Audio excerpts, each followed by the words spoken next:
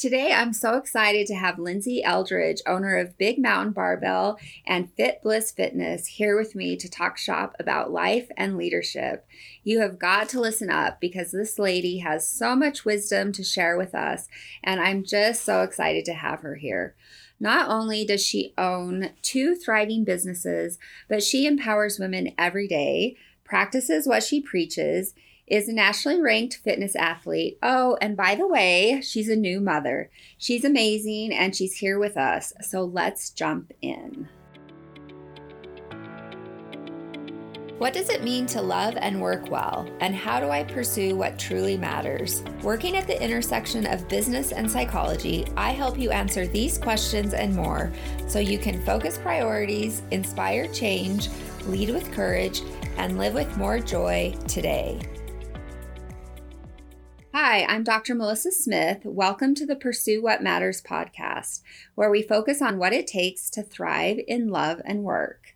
I'm so excited to have Lynndsey Eldridge with me today. Okay, so I want to say just a few things about Lynndsey. I'm going to try and keep it to just a few things, and then I'm going to let her introduce herself. So first of all, I just have so much respect for Lynndsey. So she's my strength and fitness coach. I was like, okay, she's my strength coach, she's my fitness coach, nutrition, like she is, sometimes you're like my therapist. And I've been working with her for what, like four or five years? Quite some time now. Yeah. And so I've really gotten to know her well in that time. And let me just say that, given my specialty as an eating disorder psychologist, so in my life as a clinician, I'm an eating disorder specialist, and so I'm really choosy when it comes to picking a fitness coach. And so I did a lot of research before choosing Lynndsey. And the more I learned about her and talked to other professionals in the field, because I totally stalked her before I hired her. So like I watched YouTube videos and I read up on her and I talked to other fitness coaches. Like I really called around and did a lot of research. So before I ever even talked to her, I was quite certain I would be in good hands because I could see, first of all, that she was very different from others in the fitness industry, which in my book was a really good thing, having worked in that industry, who, tend to peddle a lot of dangerous messages and make promises that are not sustainable. And Lynndsey really is a breath of fresh air. And one of the things I really have loved about Lynndsey is that she loves science and research and has actually taught me a lot about the science of nutrition and strength training. And of course, this has been personally really beneficial to me, but it's also really strengthened my clinical practice. And I use the things that she's taught me every single day in my professional practice. And so that's a little bit about her as a coach. But I also want to tell you about why I invited her to be on the podcast and why I think she has a lot of value to add to our focus of pursuing what matters. So first of all, this lady is killing it when it comes to life and leadership. She gets it. So she has clarity when it comes to purpose and mission in her businesses and in her life. And I have such respect for that. So I promise I'm going to let her introduce herself, but I just want to quickly list some of her credentials. There are a lot of them, so I'm going to go quick, that I thought could be particularly relevant for our conversation today. So she's the owner with her husband, Zach, of Big Mountain Barbell, which is really like the premier powerlifting gym in Utah. It's super cool. So if you're a power lifter in Utah, you got to check it out. Or lifter. Or aspiring lifter. Yes. True. If you want to lift, come check us out. Yeah, it's awesome. It's so cool.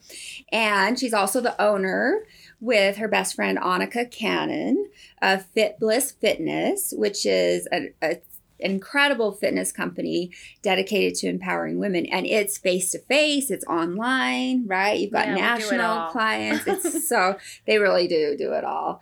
So she's an entrepreneur, obviously. She's a first-generation college student, is that right? And continues to provide a lot of support to her family of origin. So she's really had to pave the way for her path, which I think can be really difficult. That's something that I can relate to in terms of some of those challenges. And I think sometimes it can be difficult to appreciate how challenging that can be. And I think it can really help to forge a lot of resilience and a lot of grit. She's a nationally ranked fitness athlete.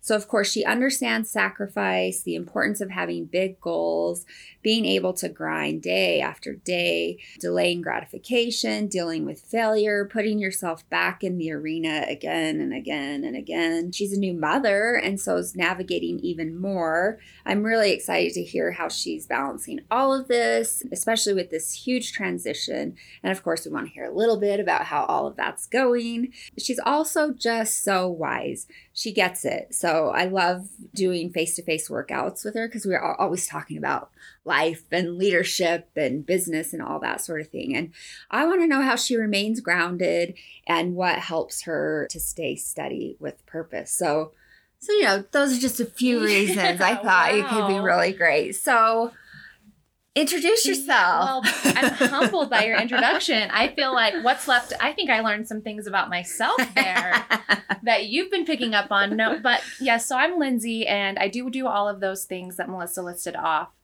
But ultimately, I feel that the best introduction is just that I believe in empowering women through health and mindset. Of course, that looks different for everyone. You talked about powerlifting, lifting, this sort of stuff. I definitely think that exercise and nutrition are empowering because they give us some clarity and just the long-term benefits of such. But ultimately, I just want to help women see their strength and help them feel their best, which has many different...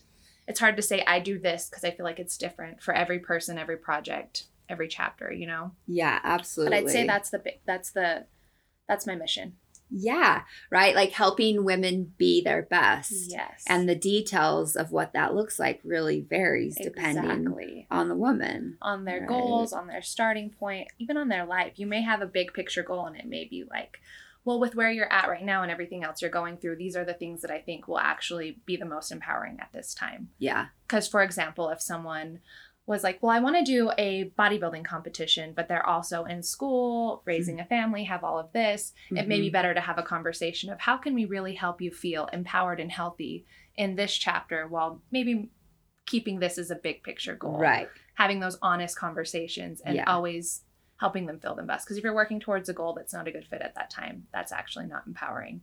Yes. It's very discouraging. Yes. Which those can be kind of hard conversations. They can be, definitely. Because people are coming to you, I want to do this. And you're like, well, I know you can, but let's talk about the why. Let's talk about the path. Let's talk about the reality of your life right now. Yeah. And figure out where we really want to go and where we are. Okay, so tell me, let's just start from there. How do you have some of those difficult conversations, especially in the fitness industry where, people are saying, I want to lose weight, and professionals in the fitness industry are like, I can help you lose weight. I can help you do this. Even to the extent of maybe unrealistic expectations, goals, things that may not be empowering at all, and you come in as a voice of wisdom. Right. So this is something that I've definitely got better at over the years. In my early years as a trainer and as a coach, I wanted those clients. Yeah. I didn't have a big client base yet. I didn't have as much experience. And I think to some degree I fell into the trap of not feeling comfortable telling people the truth. Yeah. And hoping that I could help them get there if we tried really, really hard. Yeah. And over the years, with more and more experience, I realized, there's just a reality of how long it takes to do certain things. And I got more and more comfortable, I think, as my business became a little more successful and I wasn't so desperate. Ultimately, I feel whether it's trying to build your business or trying to reach a fitness goal, whatever we have, a lot of times we fall into this desperate mindset. And that's where the problems occur. Yeah. And so I feel I was kind of in that space in the very beginning because I, let's say, was motivated, but also desperate to build my client base and have a successful business. And over time, I just learned that really being honest and direct, even if it wasn't what people wanted to hear, ultimately I could have a better foundation in those relationships. So yeah, some people were like, I want to lose 20 pounds in 3 months, for example. Yeah. And I'd have to say, that's not a realistic goal. This is more a realistic trajectory of what you can expect. These are the reasons why. This is the science behind it. If we were to lose these 20 pounds in 3 months, this is what may happen to your metabolism. You may lose muscle. You may develop an eating disorder, all of these different things. And I'd say 50% plus of the time, people walk away. and they go to another coach who will tell them what they want to hear. Yeah. And initially when I was younger, that was kind of hard for me because it felt like rejection. It was feeling like that I wasn't a good coach. But then what ended up happening over time is that 50 or less % who ended up saying we had a really honest foundation and we had a good understanding of where we were going. So those clients wind up being more long-term clients. They have more respect for you because you have that trust of that Absolutely. open relationship. Yeah. So I definitely think in our industry, it is hard because all of the marketing, all of the messaging really plays to people's both vulnerabilities and desperation.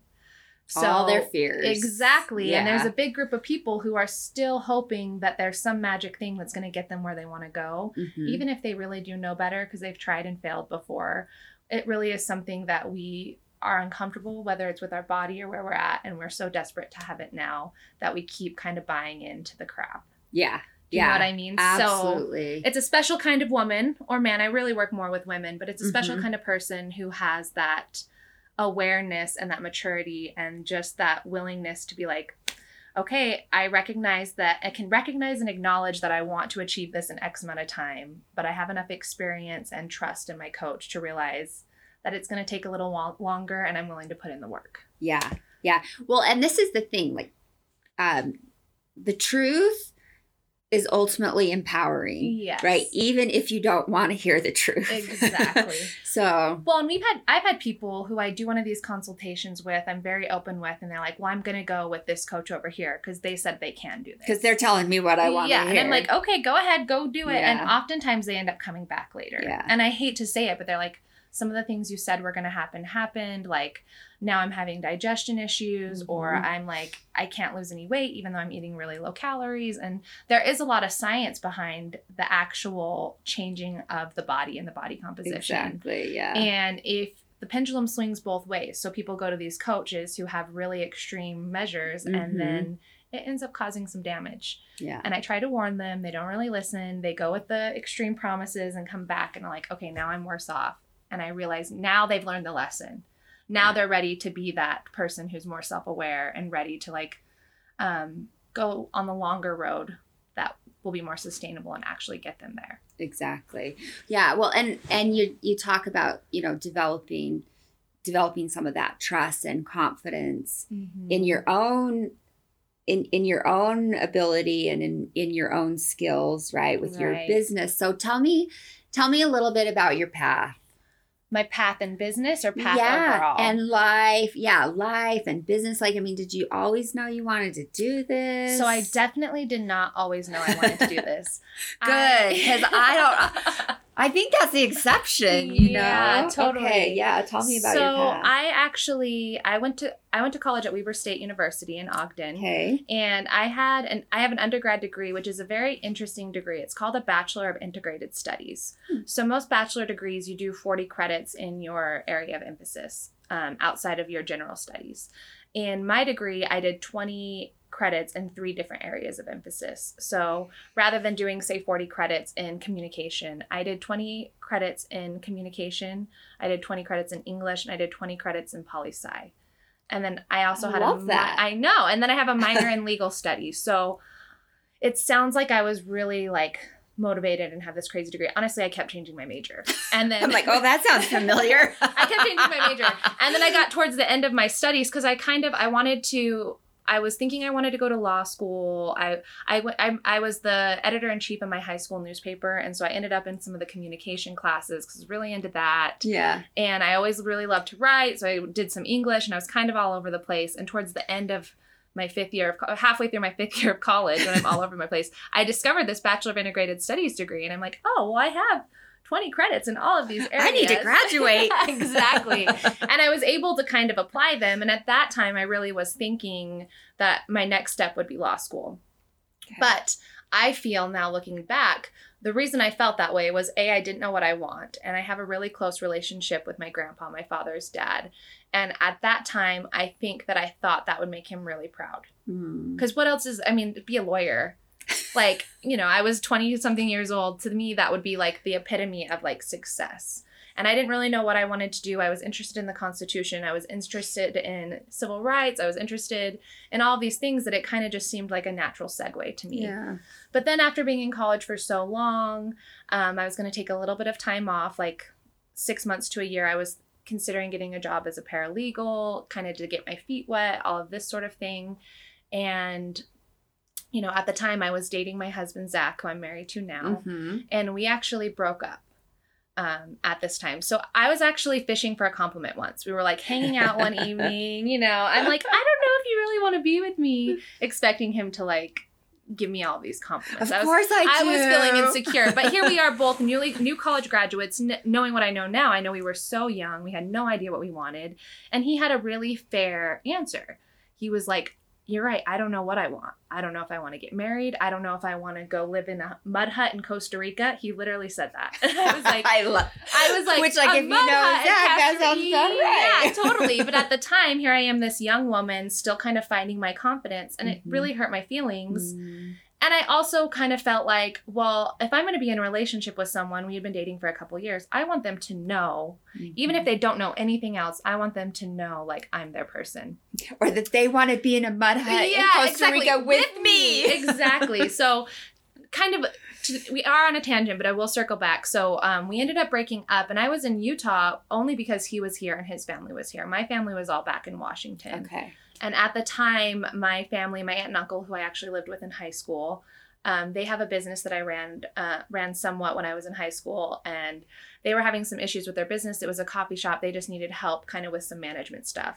So I kind of put some of the other stuff on pause and was like, I'm just going to go for this summer. I got an apartment with my brother, started managing the coffee shop, you know, doing whatever. And then as part of this breakup, I kind of was like, I'm going to do a fitness competition. Kind of like he broke up with me. It was like my revenge body thing, right? And I'm not going to focus on him. I'm not going to focus on guys. I'm just going to like help my family out, and I'm going to go to the gym and I'm going to train for this competition. And then, perfect. Right? Yeah. And then I hired a coach. And back to this good coach, bad coach thing. I wasn't educated in the fitness industry and coaching at the time. So I just kind of knew someone at the gym who competed. They referred me to a coach. I hired them, and I started doing a lot of their protocols. And because I am science-minded, and especially with my background and my degree, I knew how to research things. And in college, you know, I did a lot more of research on the legal side of things, but it's still really easy to apply that skill to the other side. So my coach would have me do things, and then I'd go read the research, and I'm like, this doesn't make any sense. For example, he had me on really low dietary fat, and I was having some negative side effects from it. And so I was Googling different things I was doing. I was going into the scholarly articles and trying to figure out why. And I found that there was a lot of research on dietary fat in women and why we needed more dietary fat. The negative impact it can have on our hormones, on our mood. It can make your hair start falling out. It can disrupt your menstrual cycle, all of these things. So I was bringing this information to him.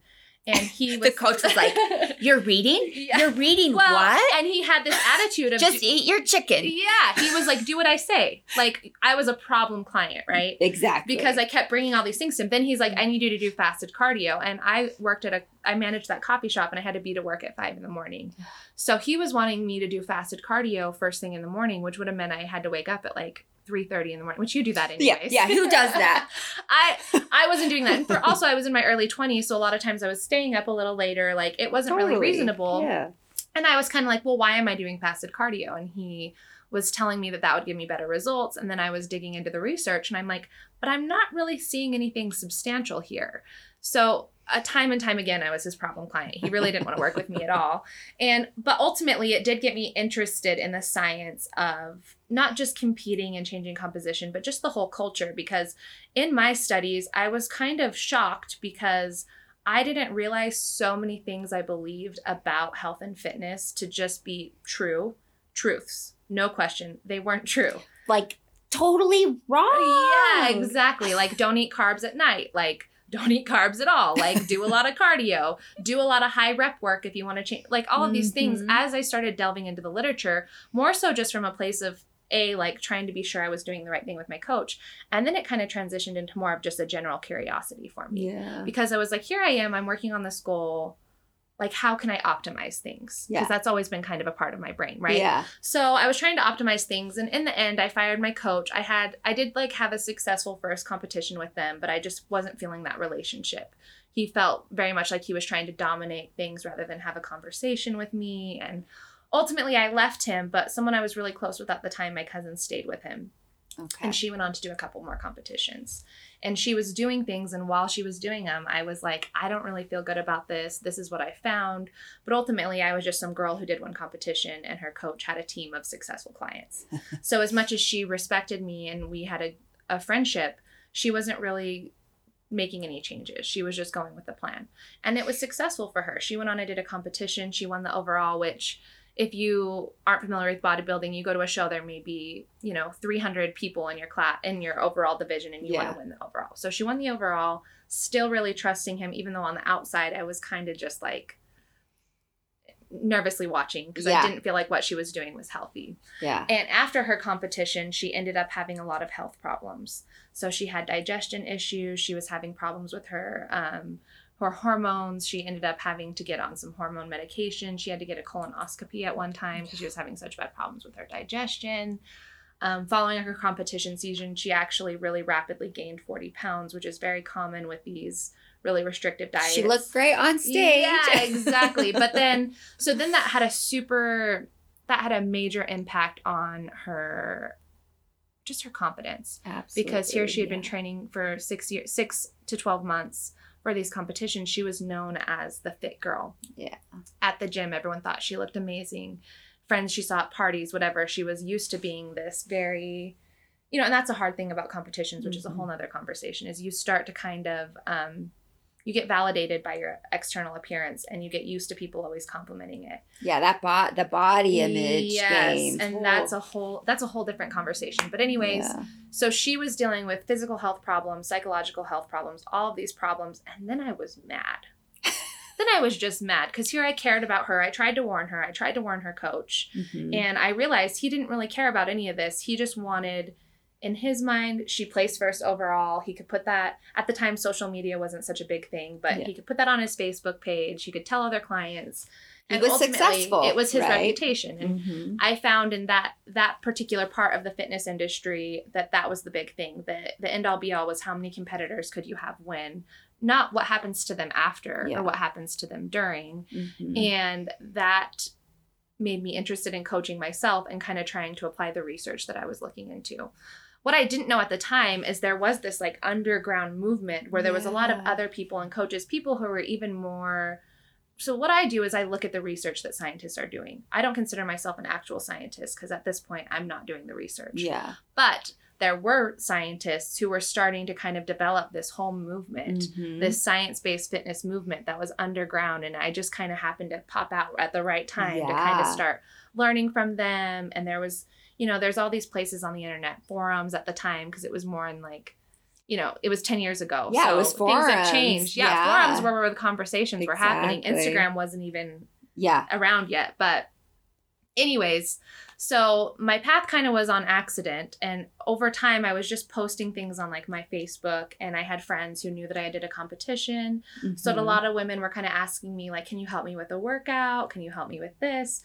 And because I was feeling excited about it, even though it wasn't my profession, I started kind of helping some of my friends out. But this passion. Yes. And I was getting really into it. And then the more I was, then Instagram did become a thing. Yeah. And I started being more aware of all the different coaches who were out there, online coaches, and still this misinformation that just is rampant on the internet. Mm-hmm. In magazines too. I mean, that was the biggest thing. My whole knowledge base on fitness, nutrition, and diet came like from magazines, things my mom said when I was growing up, Oprah. I know, I'm thinking of like Self magazine, Shape. Exactly. Yeah. Which if you look at any of those standardized diets in those magazines, they're always like 1,200 calories. They're always very restrictive. Yep. There's so much bad information out there. And anyways, even though I wasn't planning necessarily on becoming a coach at that time, I became very passionate about just like putting what I was learning out there as I was learning it and telling my friends and my girlfriends who I was helping out. I was like, here, do this. And so at this time, it'd been about a year, maybe a little bit more since I had graduated college, still hadn't applied to go to law school, still hadn't got a job as a paralegal, was kind of a little all over the place, just helping my family, living with my brother. back to the thing with Zach. I was gonna say, where's Zach? He actually pretty soon after our breakup started sending me like love letters and trying to get in touch with me. Of course he did. And I was like, nope, I don't. You didn't know my worth at the time. Like, I'm gonna find someone who loves me. Listen to this empowered woman. And now looking back, I was so young, so I'm so proud because I could have easily stayed in Utah because I was heartbroken. Yeah. When we broke up, I was heartbroken. I got sent home from work 3 days in a row for crying at work. But when he'd come over to like get his things from my house, I was like stone cold, like, fine, you can leave. I don't need you. And he'd leave and I'd start bawling. But anyways, he started contacting me and ultimately our breakup was really good for both of us. He ended up going and becoming a wildland firefighter. That's right. After we broke up. I went and started training for these fitness competitions and causing all these problems. You channeled your emotional energy. And anyhow, so I was in Washington, he was here. And after, I think it was actually more like 6 months after our breakup, we met up in Boise one time just to like reconnect. I agreed to meet up with him. And I had been kind of trying to date other guys. And honestly, I was comparing them all to Zach. Of course you were. I was like, they'd be talking about something. And in my mind, I was like, Zach would never talk about this. And I was just always comparing. So I decided to meet up with him. And eventually we got back together, but we're dating long distance. And then he was in Jackson Hole doing wildland firefighting. And I ended up moving there with him and working for a summer. So then I was doing cocktail waitressing in Jackson. So still not on any path, still just kind of training at the gym, researching for fun and in a beautiful place. Yeah, it was amazing. And honestly, I made a really good income there because I was going to say it was Jackson. Yeah. So he was working really hard. I wasn't working that hard. I was having a lot of fun. But during that summer, which would have been the summer of 2012, I actually decided to officially become a coach and a trainer. So I got my NASM certification, which is just, one thing about the fitness industry is it's super under-regulated. Yeah. There's no one really paying attention to who has certifications, what certifications you have. There's no overarching entity that's making sure that people are legit. So there's a ton of different certifications. Some are better than others. The NASM that I got, I think is one of the most thorough, but even then, there's really no oversight. But anyhow, I got my NASM. I started actually taking on clients officially. While I was in Jackson Hole, I had a couple of clients who was helping in the gym and some I was doing just online, like friends from Washington. And it wasn't still at that time like this is my path. It was more so like I might as well make a little bit of income. So I'm going to become an official like certified coach and do this sort of thing. And after Jackson, we moved back to Utah. So I was back to where we were going to college and where Zach and I first started out. And I then did find like a powerlifting gym that I decided to start. Well, actually I started at Gold's Gym. Oh, okay. Uh-huh. And I think like every trainer in Utah must start there. I was there. I was like in the training up at corporate and it was my first day on the floor and I don't want to like throw their business under the bus, but the manager at the gym was very demeaning to me. He was like, you're going to do well because you're really good looking and like these different things. And I was actually hired on as they wanted me because I did have a college degree and different things. They wanted me to be like a sales manager and a trainer. And he was a sales manager. So he was training me, but we were equals. And he would always he treated me very much like because I was cute, I would be okay at it. And like that I was beneath him, although we were really hired on at the same role. Yeah. Sounds like a bro. Yes, totally. But that was okay. That was annoying. Yeah. I was like, that's annoying, but whatever. I can like prove myself. Yeah. But one time we were on the gym floor and he was like teaching me how to like train people. And we were working with a woman who was she was working on her fitness goal. She wanted to lose some weight. So she was, she was working on her goals. But he was talking to her and he had her like jog down somewhere and come back. And as she was jogging away from us, he was like, she's so out of shape. And he was like talking crap about this woman who we're supposed to be helping, empowering. Yeah.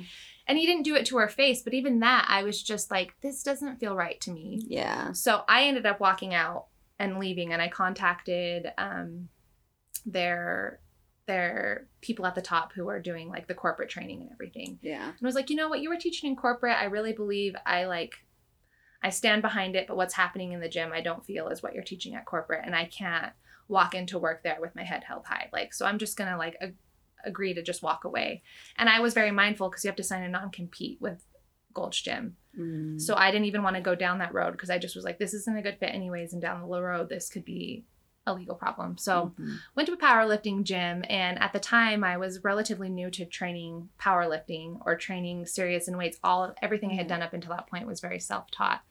So I met one of these other coaches who I was coaching clients there, just a couple at the time. And he was training a lot more and he was a power lifter. And he like asked me like, how much can you squat?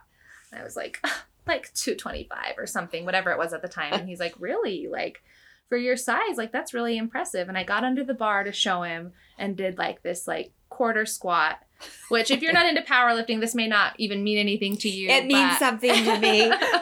But he's like, that's not a squat. Like, what are you doing? And he had me like really do what I was supposed to do, which is just getting like your hip crease down below your knee. Just, it's not like your butt to your ankles, but it's a deeper. But anyways, that opened a whole new, I was humbled for sure, but that opened a whole new area of study for me. Because then I started studying more. I'd always been studying the nutrition side of things. And I kind of was really interested in the diet psychology and being introduced to this new realm.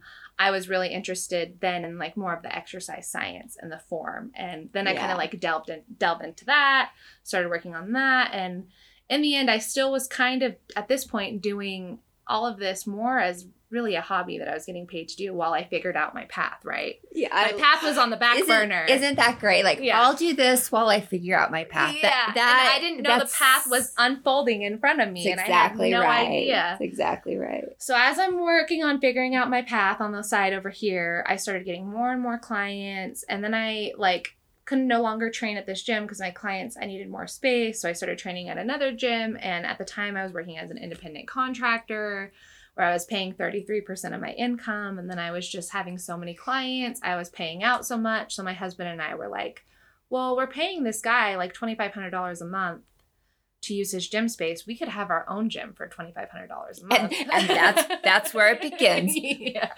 This shouldn't be that hard. Yeah. Oh my gosh. Like, and that's, I believe on one of the questions you sent over, like, so it was something like, if you knew then what you know now. And it's like, I never would have been here. Like, yeah, I was going to say, it's probably better that you didn't. Yeah. Because it ended up being way more expensive, way more time, way more challenging. But once you kind of take that leap and make any type of investment or commitment, you kind of just have to see it through. So anyways, the whole reason we decided to get another gym space was to save money because we felt we were being taken advantage of the other gym owner. And now we know. So that was kind of this path that we didn't even intend because, you know, now here, and I kind of mentioned this before we started this podcast, but my husband didn't even know what he really wanted to do either. He had just finished his wildland firefighting. He was kind of working on a couple of other projects. His degree was actually, he was a college football player, and his degree is in human performance management with a minor in nutrition and a minor in recreation, which is kind of Forest Service type stuff. But anyways, he had the degree to do it. He knows how to coach, but it was never something he was passionate about. Yeah. It was more an easy degree for him while he was being a student athlete. Yeah. So he's like, I don't know what I want. I'll help you open a gym. I'll coach with you until I figure it out. So I was lucky to have his support and we could kind of tag team it together. But things just kind of evolved through there because I had the gym, and I haven't talked a lot about this, but on the other side of things, I had the online coaching company that I was getting off the ground at the same time. And all of it kind of came to fruition more so just by accident and by kind of just following the passions, following what I was interested in, and then having people I know being curious about what I was doing and me wanting to share that information. And then, you know, I don't know. Now we're here. And now you're here. Now we're here. Just kind of one step at a time. Yeah. I mean, in our gym, we have moved to a different facility now, and it is, it's big. For a local gym. It's a big gym. And like awesome equipment. Yeah. It's so well equipped. And that's definitely been something that's happened over time, right? So our new gym is, well, it's new. We moved in 2017, but it's 11,000 square feet. And we do have all top of the line equipment, but our first gym was more like 4,000 square feet. And when we opened the doors, almost every piece of equipment was used hand-me-down equipment. Like, I actually remember one of my longest clients I've ever had in Utah. He came in and I apologized for the gym. And I wish I could go back now and talk to myself because I didn't realize how great of accomplishment it was at the time. But at the time I was like, sorry, we just have this like used treadmill and old bar. Like, this is all we have. And he was so sweet and so like, no, it's great. And he's so proud of me. But to look at where we started to where we are now is pretty crazy. And there wasn't a plan when we opened, like by 2019, this is the goal. It just is kind of like just keeping your head above water every day, taking opportunities up as they come up. Yeah. And learning lessons along the way, because you do mess up a lot, right? You Definitely. know this. You mess up all the time. Absolutely. So, but hopefully you just don't repeat the same mistakes. Yeah. Over and over. Yeah. Hopefully you learn the lessons as you keep going. So in addition to the gym, I always had Fitbliss, which was more of the online component, and that's where we do our fitness or our like bodybuilding competitors and our online clients and all of that. But so they both have kind of been building alongside one another, but they actually are two separate entities. Yes. And neither one had a clear long-term plan in the beginning. So that's been something that's been kind of interesting, is it's just every day, just kind of like seeing where we go. Yeah. So tell me about this. So your path is so fascinating, right? It's so great. And what may even have started out as, you know, a side hustle or just like, okay, a hobby. I'm interested in this. Now you've got two really great businesses. So with where you're at now in both of these businesses, what's the path forward from here? You know, because I think especially when we think about small business owners, one of the big challenges is, you know, the first few years is, okay, how do we just keep our head above water? Right? But then from there, it's kind of, where do you go from here? Where do you want to go from here? Do you have? So I'd say I still many days feel like I'm just keeping my head above water. It often feels that way, doesn't it? But I definitely think that I could be better about like continuing to like delegate and do different things so I could feel a little less like that. Yeah. I know that some of our bigger picture goals for both, I know what some of our bigger picture goals are, but I still don't feel like it's like our long term. Like our gym actually that we have in Midvale, we don't own the building right now. So one of our biggest goals right now is to buy the building. Which actually my husband is doing a lot of that on the side because he sells real estate and he's able to kind of help with some of the financials on that side. But we would like to own that building so that business can continue to be more of a long-term investment for us. Because honestly, back to where we were trying to not pay that guy $2,500 because we wanted to save money. We didn't make any money at all for the first 3 to 4 years that we were in business. Yeah. We were losing money some months just getting things up and off the ground. Absolutely. And so, which no one on the outside ever thinks about. They're like, they own their own business. They're killing it. Exactly. We always, in fact, our first couple of years with our gym, before we could open our gym, I was actually training in the gym and waiting tables at night. And my husband was still doing the wildland firefighting. So we were doing all these things because we needed a certain amount of money to just like make a down payment and to buy our used equipment. Yeah. And at the time, our list was, we thought, so big and we thought it was so much money. Because I remember, I think we saved $30,000, which I'm not saying isn't like a lot of money, but to us at the time, it was like $1 million. Absolutely. Because we had nothing. We were in our early 20s and we're like, how are we going to come up with this? But yeah. So anyways, we just got to the point where we even were making any income at all. And we have gotten to the point, and it's kind of interesting with business for us anyways. We went from like not making anything. And then as things start increasing, there's a multiplier there. You're able to start making some money. Once you make a little money, you're able to make more money because you have money to spend on investment or upgrading equipment or improving your product. Yeah. So that was huge for us. And so continuing just to get where we can buy that building, because right now we're renting, so that every month we're throwing away money to rent, which would be more expensive than if we were paying on a loan. Yeah. At which point the goal would be just to continue improving whatever's inside of the gym. So we do a lot of powerlifting meets, although I definitely feel our gym sometimes has a reputation of being a really like hardcore gym for only like people who are super into, if you're like, a serious power lifter. But a goal of ours really always has been to be, maybe a world record power lifter would train at our gym, but maybe his grandma would too. And we want both people to feel really comfortable. Yeah. You know? Yeah. So I know a lot of gyms, they feel like people kind of have this like machoism and they're very like, you know, just not super inviting. Yeah. Very intense, intimidating. And so people who are new to it or who are feeling a little insecure, it's not a super comfortable environment. So we want to continue building that. We do have power lifters, but we have everyday people. Yeah. We have people of all goals. So I think continuing to have the best equipment, but also to have a really positive community and just like feeling when people walk in the door is kind of big mountain barbell. And then, you know, eventually paying off that building. And then, you know, we're both self-employed. So kind of just like a retirement plan. That would be nice, wouldn't it? Just to eventually be getting some income every month and own the building and that sort of thing. Yeah. So I definitely feel like that side of my businesses is a little bit more, it takes care of itself a little bit more. Mm-hmm. We have some managers who are in there. You know, I don't have a lot to do with the day-to-day anymore. Yeah. I do some meetings a couple times a month. I'm there in the gym, but a lot of the mundane tasks, we call our gym a free range gym because it's kind of like, it's a 24-hour access gym and people just kind of come in and do their thing. So I'd like to continue to see it get better and for us to be in a smarter financial situation, not running the building. Yeah. But for Fitbliss, that's one where I have a lot more day-to-day work. I mean, I'm thinking about it all the time, always trying to figure out that's your other baby. Yes, exactly. And that's one that is a lot more, we have a lot more of these more intimate relationships and my clients in that side of the business, I'm very close with them, work very closely with the coaches. And that's something that definitely is more of like the passion project. For sure. The gym became a place where I could train my clients and where we could invite other people to train, and something that is just like, well, I want a good gym to train at. Like, it was a business thing, right? Yeah. Where the Fitbliss is more of a passion project. Cool. But with that, I feel over the years, I've also become really aware of like, how many clients can I personally work with and maintain a certain level of product, mental health for myself, and support for them. And over the years, I've really pinpointed what that number is for me. Yeah. And I've brought in other coaches. So we have a team of coaches now who I'm also aware of that number that I feel is very realistic, which to me, somewhere between 20 to 25 clients, I feel is realistic.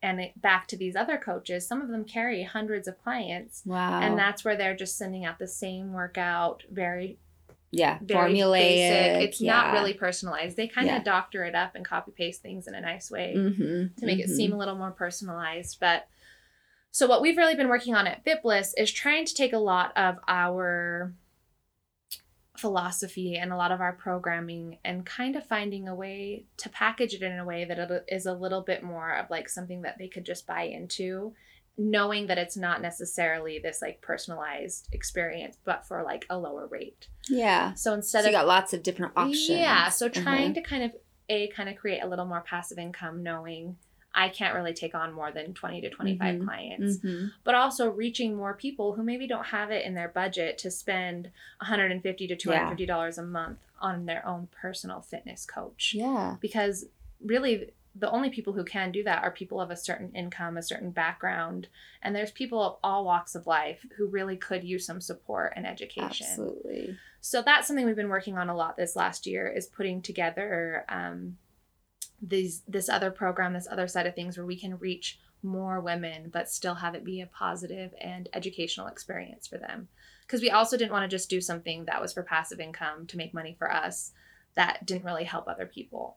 So trying to take the things we're known for, which is really connecting, educating, and empowering, and somehow putting it in some sort of program where we could do that with less of this interaction. Yeah. And while still having the community. So kind of a lot, but that's really what I'm focused on right now, is continuing to take care of our people we're working with, but then also having a positive impact on a broader audience who maybe are still getting their information from a magazine or from a fitness influencer on Instagram who's not putting out good information, and all of these different areas, kind of trying to, for people who are looking for the information because they're out there and they don't know where to look, we want to become more of a resource for them.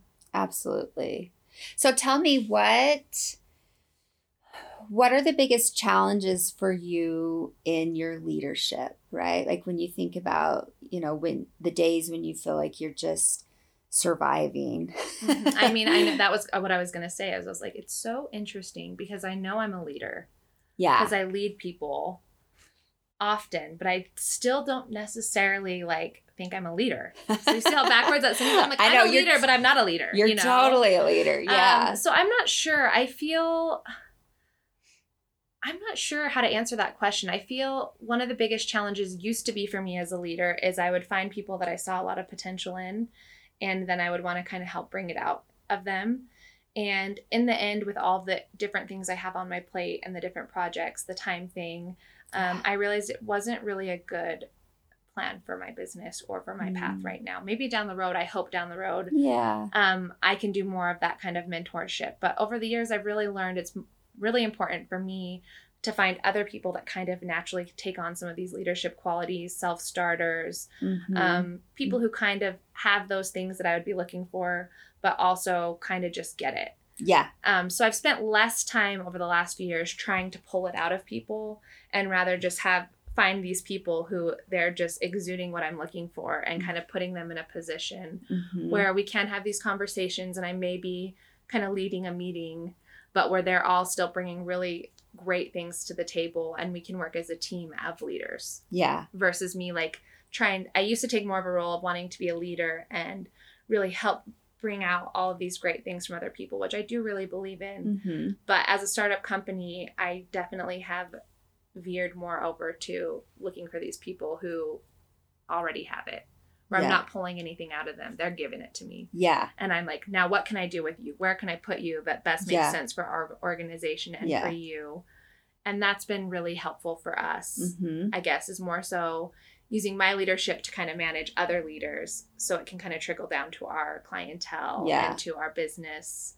And that's been probably the biggest lesson I've learned. And the challenge was in the beginning trying to be like, well, why don't I just wanted people to naturally do what I would do, be more of a self-starter, go research this on their own. Yeah, do things the way you would do it, right? And I kept seeing these people who I saw potential and, kind of part of my personality when I was younger too, I was kind of like this fixer person where I wanted to fix people, help people, assist people, which I definitely still like to have that be part of my identity, but I think there's kind of a time and place for it. And I think for me right now in my business and my leadership in my business, it's more so finding the good people and helping them kind of excel at something they're already doing really great at. Yeah. If that makes sense. Yeah, absolutely. So right, with Fitbliss Fitness, it's really your passion project, right? And so you find leaders who have this energy. How do you convey the passion and the purpose, and how do you make sure that that's conveyed with those you lead? Like how do you keep the doctrine pure? How do you?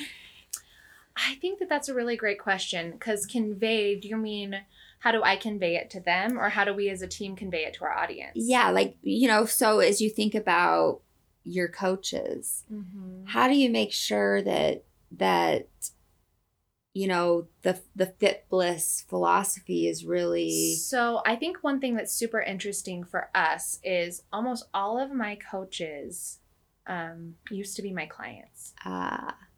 That helps. So for like Annika, who's my business partner, she bought in a couple years in and we have become partners. Annika and Sam are kind of my right and left hand gals, kind of like you were introducing me to your office staff. And both of them were really early clients of mine who the program changed their life. And of course, the program has evolved over the years. I worked with Annika and Sam both, I think, in 2012 and 2013. So, but for them, it had such a major impact and they're both had such a major impact on their life. And they're both kind of like me. They both have, they're both very well educated, but in different areas. Yeah. Sam has a master's degree in education leadership. She was a teacher prior to working for me. She really is a natural teacher. She's very organized, very motivated, and also very empathetic. Yeah. She can kind of understand people and is just very compassionate, but also she's driven. Like when she actually was in her master's program, she was teaching, she was in a master's program, she was doing a competition prep. So she's empathetic, but she also is like, but you got to do this, Annika's background is a little bit different. Annika worked in the medical field and she was kind of on the treatment side of things. And she was feeling uninspired because she didn't really want to treat people. She wanted to kind of help. She wanted to be more on the preventative side. And anyways, the philosophy changed their life and ultimately kind of changed their trajectory because they found their Fitbliss, and then they wanted to share it with other people. So outside of them being previous clients, I think the next thing is us just being really consistent with our messaging and our philosophy. we've evolved over time, but that thing that changed their life, it's still the same thing we're offering. That clarity. Yeah. And it is hard in this industry, in this day and age, with social media and all of these other influencers and all this stuff, to stay consistent, because it's not always what sells. It's not always the honest message that sells. But I think for them, because this thing that we're selling, quote unquote, changed their life, they can still speak from a really honest and true place about it and share it with other people and not feel like they're being manipulative or feeling like they're faking it. Like, I feel like when they're, again, I want to use quotes here, but like, quote unquote, selling it, they're speaking from their heart. And they're my two probably greatest leaders on my team. So between the three of us, the other people we're kind of managing, which almost all are past clients as well, honestly. It's just really authentic for us and organic, that it's what we believe in. It's what we do. It's what we've always done. And while we're always getting better, like, we know it works because it's changed our lives. Yeah. So it builds a really strong culture. Yeah, so definitely. It's great. Because it's not me. And we actually have brought people in who have somewhat different philosophies in the past. And ultimately it didn't end up working out because we know we're so sure of like our messaging and what it is that like for example, not to like, we had a coach at one time who was getting really into like the keto stuff, and she was kind of like, that became one of her platforms. She started doing this other diet where she was eating like raw hamburger, which was like an experimental thing for her. But for example, at that time we were trying to be like, well, we want to be more open-minded, and right now keto is really trending. People are really into keto. So maybe it'd be good for our brand if we have this like funnel of like keto for those people. So if they come to us, we're like, yes, we can do keto. We can have someone. And we tried it for some time, but ultimately it just didn't work, because we're like, a big tenet of our brand is this flexibility, and how as long as you're giving your body the things science tells us it needs, from micronutrients, protein, fiber, that you really could use a variety of any foods to make that happen. Right. Keto becomes very restrictive. And a lot of times the reason it is trending is people are looking at it as being some sort of like magical tool. So anyhow, there was a period of time where we were kind of falling into that desperate mindset. Yeah, I was scarcity. Talking about it earlier. That keto was trending. Some of our clients were wanting to try keto. So we kind of gave this person, who I really love and respect as a person, but a little bit more of a platform. And there became a time where we had to have a hard conversation that was like, look, we want to keep you here, but like, your messaging is no longer on brand. And I do not want to be the type of like leader who's telling you, you can say this, you can't say this. So either as your friend, I want to encourage you to go off on your own and do your own thing, or like to consider maybe like, these are the things that we believe in and we need to keep our messaging here. Yeah. So there have been times where we've strayed a little bit, but we learned pretty quickly that it just didn't quite feel right. And it was confusing for our people. Ultimately it's really confusing, and you have to have integrity to your culture. So I was trying to be open-minded and not be a control freak. Yeah.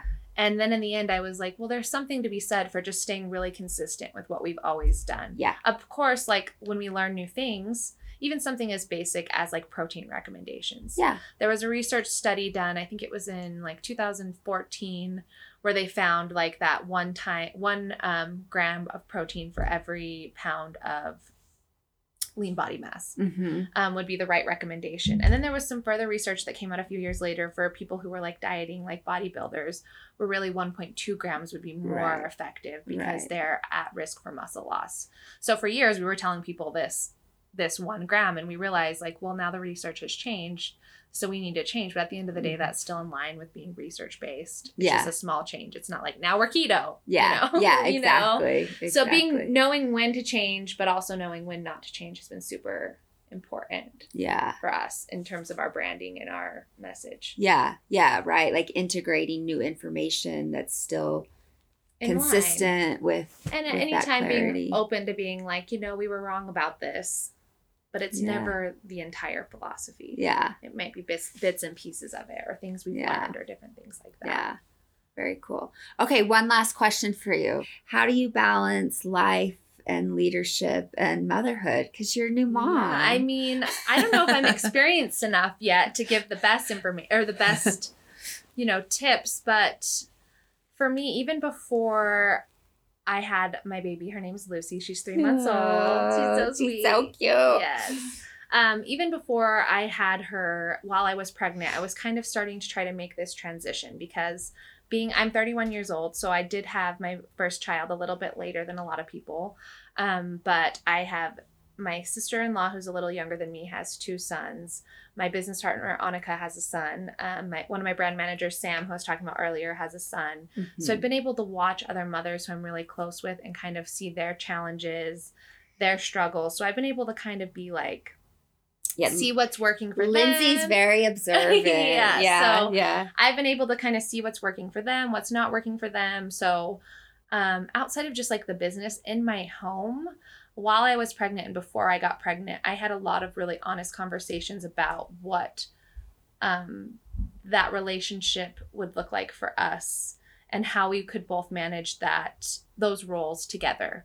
Because I could tell just by watching everyone was doing their own thing. Everyone did different. And it wasn't any one example that I was like, I want to do this or not do this. I was just kind of taking it all in. I've just seen this and it was a train wreck. But I was more so like, I realized for us, because we are self-employed and my husband and I are very close, we kind of have this like divide and conquer mindset. And we always have. We have different skills.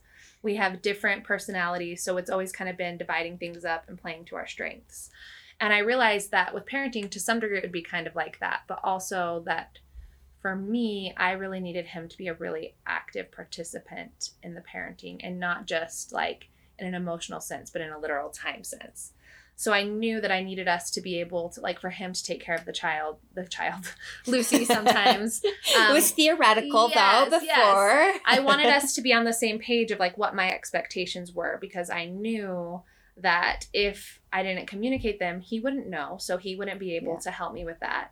And if I didn't, I also needed to know that he was okay with that. So we could know if for our relationship, having children was going to be a good fit. Mm-hmm. So I think for us, communicating our boundaries, our expectations, and kind of coming up with a loose game plan that of course has evolved.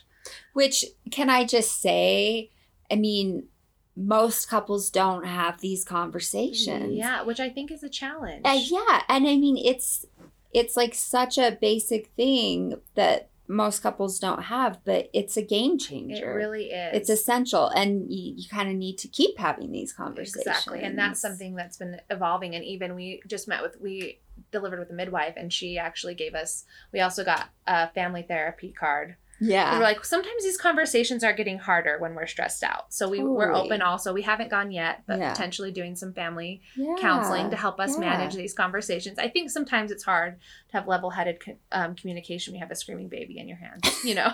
And you got hormones and like you guys run a business together. I mean, But so I'd say, first of all, in my relationship with my husband, us communicating our expectations and boundaries. And even for me at the time, I was like, well, I do know that I still am going to want to like go to the gym and work out. I still want to run my business. Like I still have this. I know you want to do the same. Mm-hmm. And us just kind of agreeing, like, no matter what happens, it's important for our health and our marriage that we still have our own personal identities and personal time, and how can we make that work. So that was key. But then secondly, I think not just with balancing motherhood, but balancing all things, something that's been huge for me over the past few years is also clearly defining boundaries and expectations for our clients or people we're working with too. I love it. So yeah, like years ago, you take on a project, or I don't know if you've been this way, sometimes I still fall into this trap, and you know that the person you're promising this to has a certain deadline they'd really like to meet. And maybe you're like thinking about it and like, that might be possible if I work until 2 a.m. on Friday night, and if I don't do anything over the weekend, and like if I'm completely uninterrupted. And like, I feel like when I was a younger entrepreneur, I would take these deadlines on and kind of just think like, well, I'm an entrepreneur. Yeah, like I can do it. I have to do it. Mm-hmm. Or I might lose this potential opportunity or this potential client. A little bit of that scarcity mindset. Yes, and over the years, I feel like it's been so key to kind of be like, I understand you want it by this date, but for me to get it done at the level of which you like expect quality wise or whatever, it's going to take a week longer. Even if I know in my mind that still buys me a weekend. Yeah. And it means I only have to work until 6 p.m. because you just learn over time. I definitely think it's a time and experience thing that you can't actually do that for very long. Yeah. And your relationships, your health, your business, something's going to start to suffer. Yep. So I've really learned just being like, it's going to take this much time. Or, you know, you're a client of mine. There's clear expectations. Like my clients check in with me every week. They have a deadline of when they have to send their check-ins. And then I have 36 hours to get back to them. Yep. And it's really because my days are so up and down and crazy that I pretty much schedule things and my check-ins kind of fill in the gaps in between. Yeah. But it used to be, when I very first started, that people checked in. It's like, you'll get feedback within 2 hours. Do you know how stressful that was? I also didn't have deadlines. So people were sending me like check-ins at all different times, and I was trying to keep up. And it gave me such anxiety. You're just on such call. Stress. Yes. So over the years, I definitely think being realistic with ourselves and people we're working with on expectations and boundaries and not feeling bad about it. Yeah. Because I even feel Annika's amazing, but she gives everything to people. And she's one on the other side of things. I've gotten so good at being direct where I'm like more like, nope, I can't do that. That's not a realistic deadline. I can get this done in 2 weeks. And I don't even like hardly bat an eye over it anymore. Yeah. She's still working on not feeling guilty because she's like, well, I could have it done by this time. I could be Superwoman if I need to. So I think that we're all kind of on our own path on figuring out what that looks like, because we do want to take care of our people. We want to take care of our business, and we do care, but kind of keeping in mind the longevity of these goals, these businesses, these plans. And communication, I think, is just huge. It's the key. Yeah. It's the key. And sometimes it's those conversations with ourselves to be able to say, what do I need? Mm-hmm. What do I need in place to do my best work? Exactly. I need a weekend. Exactly. I need to be done by 6 p.m., you know, and getting to the point where you don't feel guilty about that. You don't apologize for that, and really owning that. I mean, I know we had a conversation about like client rates and like not apologizing for that and being able to say, this allows me to do my best work and to really show up. Exactly. Well. And that's can be really empowering for you, but it's great for your clients. Totally. I totally agree. So yeah, just honesty. It all is the same. It all circles back, right? That's where we started this conversation. Yeah. Like, how do you compete? And it's just being honest, having that good foundation in the relationship, having mutual respect. Yeah. And kind of bringing that to the table, whatever you're doing. I feel like is key. Yeah. So great to hear from you and to learn from you. So thank you so much. Thanks for having me. I know. Thanks so much for all that you do. Okay. So little Lucy's probably wondering where Lynndsey is. So we're so glad to have Lynndsey and for her taking some time to be with us today. So it was so great to hear more about her journey and experiences. So make sure you head to my website to check out the show notes with all the great resources for this episode at www.drmelissasmith.com/episode-lucky number 13. 13. Again, that's www.drmelissasmith.com/episode-13. And the other thing that I wanted to let you know, Lynndsey has a really great following on social media. So one thing when you were talking about negotiating with your husband and talking about, you know, both of you being really active parents, it just reminded me of one of your posts. I think it was maybe just a few weeks after Lucy was born. And I was just like, man, this lady practices what she preaches, because I think it was a post of like Zach with Lucy at the zoo.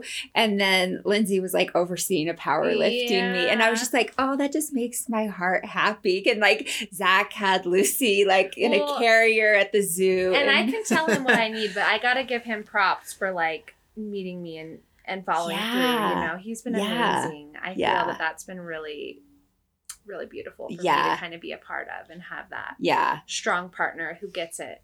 Yeah, it's awesome. I feel the same way about Micah. So it's a pretty cool thing. So, but I think to your point, like you got to be willing to have those conversations and ask for what you need and to revisit them. Yes. Because there were times after she was born that I could feel that I was starting to feel bitter. Where I was feel like I'm doing a lot more, which I'm breastfeeding. So, I mean, I'm like doing everything. Yeah, exactly. But there were moments where I was starting to feel like I was taking on more of the workload than I felt that we had talked about. Yeah. And I was feeling bitter. And it was one of those moments where I'd been with her all day and she was crying. And everything You was were just tired. like chaos. Yeah. So we did have to come home, and our first initial conversation wasn't as smooth. But then the next day we were able to kind of like regroup and talk about it and both be heard and both kind of like more so we just needed to come up with a strategy. Yeah. At the time, like we hadn't communicated about it. He was thinking everything was fine. I was thinking he was clueless, and it's just, without telling someone exactly what you need, how are they supposed to know? Amen. That's exactly right. So you've got to check out Lynndsey on social media because her posts are always so refreshing and genuine. You've really got to check her out. So if you want a breath of fresh air on social media, and who doesn't, we all need that. She's really got a fresh take, not only on the fitness industry, balancing life, navigating motherhood. It's really great. So check out the show notes on the website, and I will include the links to all of Lynndsey's businesses. So we'll include the links for Fitbliss Fitness. You got to check that out. It's awesome. Of course, Big Mountain Barbell. And then, of course, we'll include Lynndsey's Instagram account. Thank you. And I don't know, Lynndsey, is there anything else you want to share about your businesses or social media or anything like that? There's not necessarily anything I want to share about my businesses. I was actually just kind of already like replaying everything we've talked about, right? Like I love and it. did we say what we need to say? And I feel like we did talk a lot about my path and my like how I got here, but I really hope if any of you are out there and you are in a place where you are trying to find the truth in the fitness industry or trying to find just that balance, or if you're feeling like whatever you're trying to work on in your health and fitness is something that's making you feel bad about yourself or feel discouraged, it just might not be the right path or the right plan that you're on now. And if you need a little bit of guidance, kind of getting you in a place that you can be productive and feel proud of yourself along the way, we really would love to help. I don't feel like we really like touched on that so much, but I definitely think people are just using the wrong plan. So they're continually feeling like a failure. Yeah. So if you're feeling like a failure, maybe it's not the right plan, and just acknowledge that you can appreciate your body because it's amazing. Yeah. While also trying to take steps forward with it. Yeah. Yeah. It's not you. It's probably the plan. The plan or the culture or the way you're thinking. And I'm not here to say you never can have goals because I think goals are great. Yeah. But you also can be respectful to yourself. Yeah, as part of the process. So I love it. If you're struggling, there are other ways out there. Absolutely, and that can be a really empowering process. Yes, exactly. Yeah. Amen. I love that. So definitely check out the show notes. We'll have all of the great resources. And again, that's www.drmelissasmith.com/episode-13 as in 13. And I'm Dr. Melissa Smith. Remember, love and work and love. That's all there is. Until next time, take good care.